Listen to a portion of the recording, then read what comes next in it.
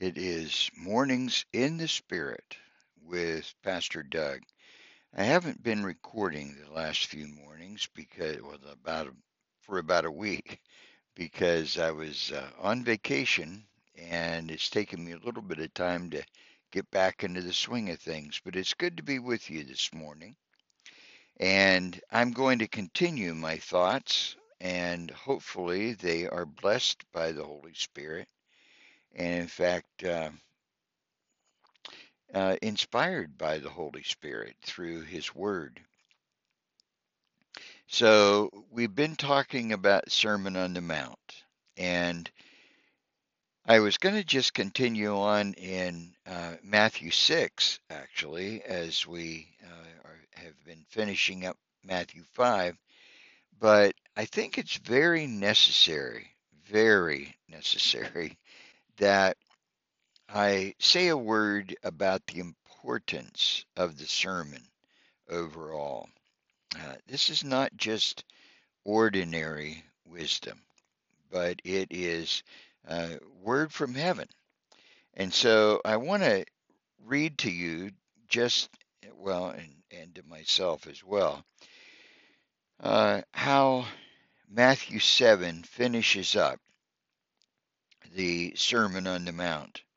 I think it's very powerful for us. It sobered me up as far as the importance of these words that we're talking about. This is not just jibber jabber. This is important stuff.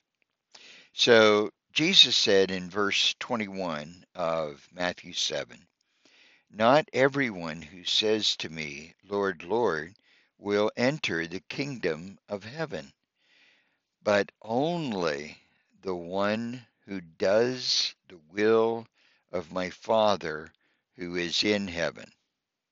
Many will say to me on that day, Lord, Lord, did we not prophesy in your name, and in your name drive out demons, and in your name perform many miracles? Then I will tell them plainly, I never knew you. Away from me, you evildoers." I never want to hear those words. I don't want to hear those words directed at me. I don't want to hear those words directed at anybody that I love. And therefore, it is extremely important, uh, even if I use these hyperboles, it is important, it is vital for us to get these words. Uh, Lord, Lord, not everybody who says to me, Lord, Lord, will enter the kingdom of heaven, but only the one who does the will of my Father who is in heaven. Two things here. One is, how do we know the will of the Father who is in heaven?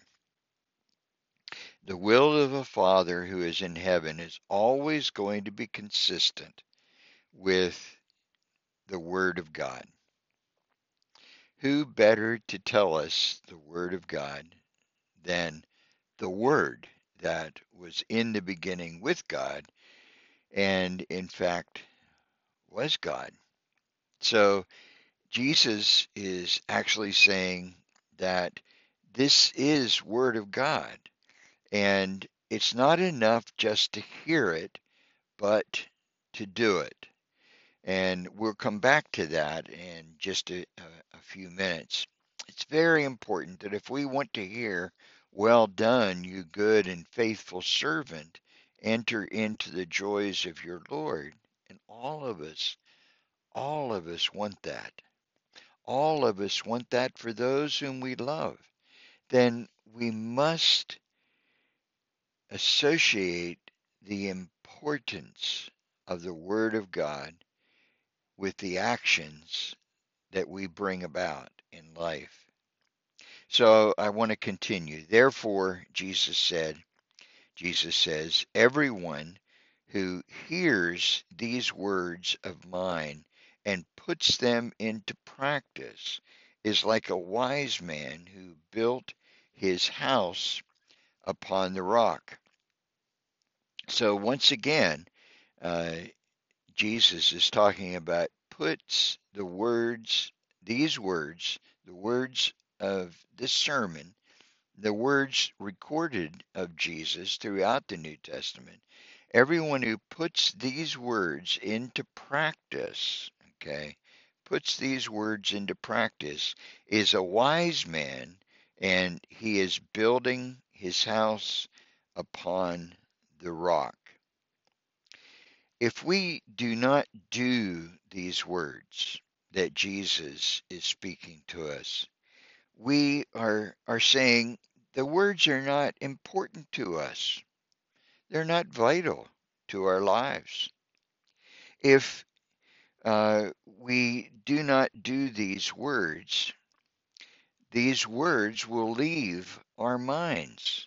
These words will be taken from our lives. And in the times of storm, our lives are no longer built upon the rock, but upon the sand.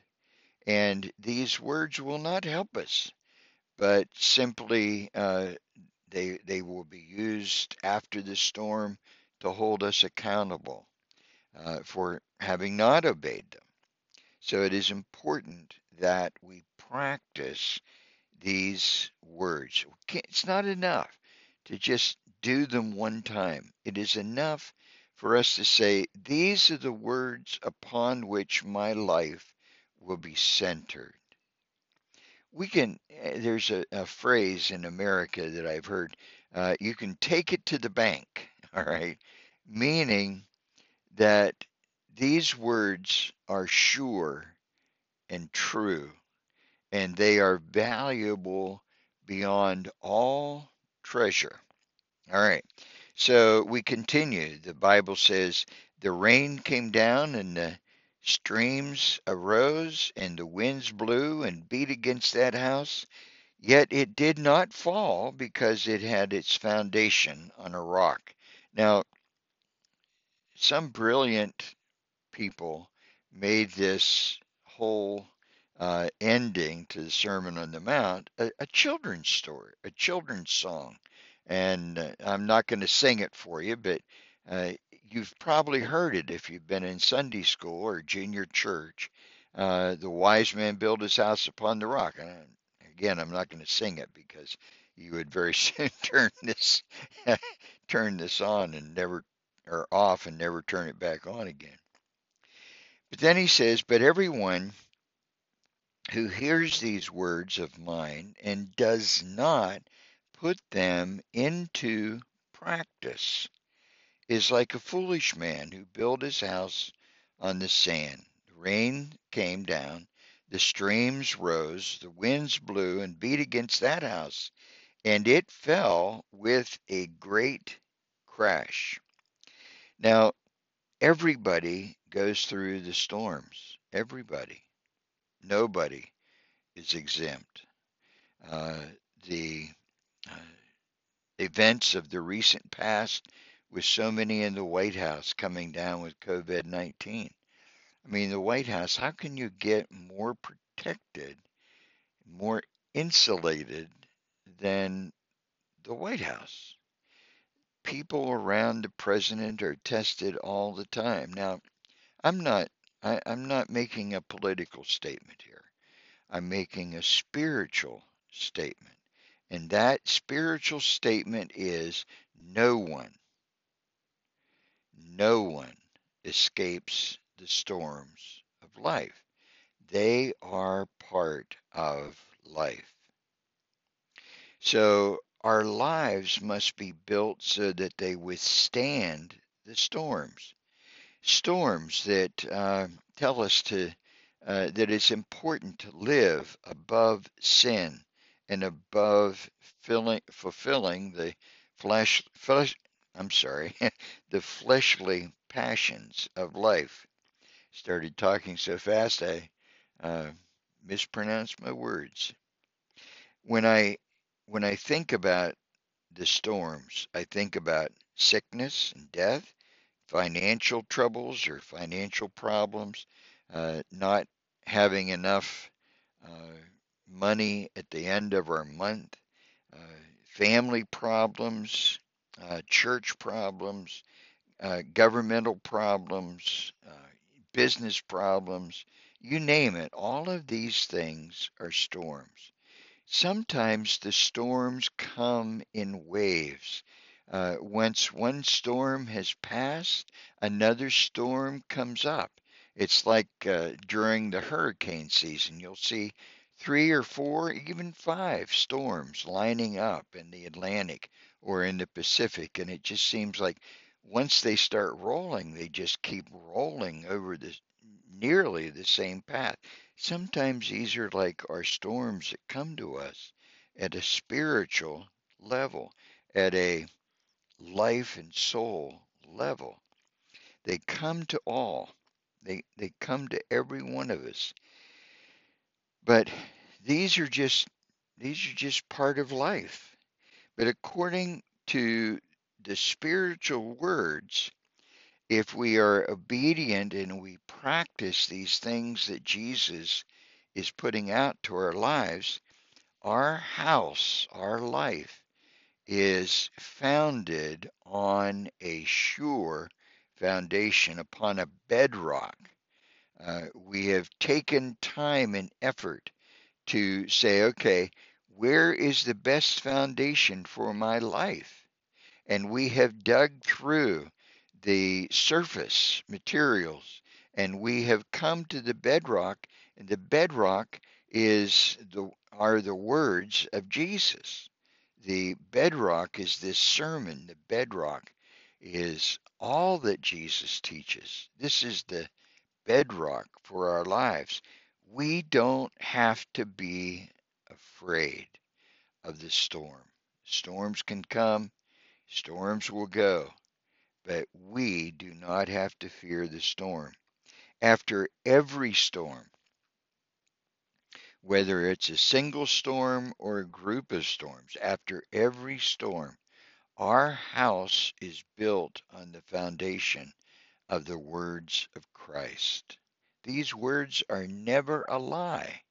These words are never weak. These words will never let us down, but we can take it to the bank, so to speak.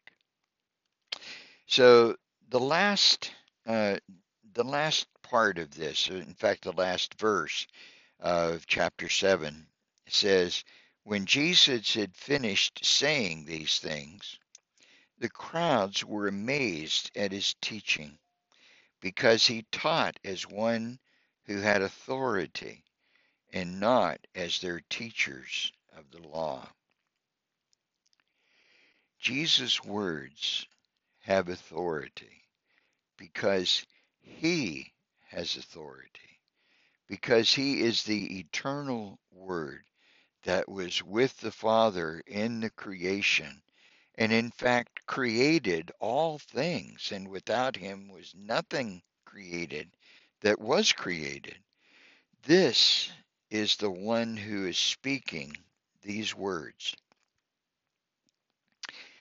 Every time I hear a man or a woman, but unfortunately it's usually a man, uh, seems to sometimes we are capable of puffing ourselves up so that we really think that what we are saying has authority over anyone.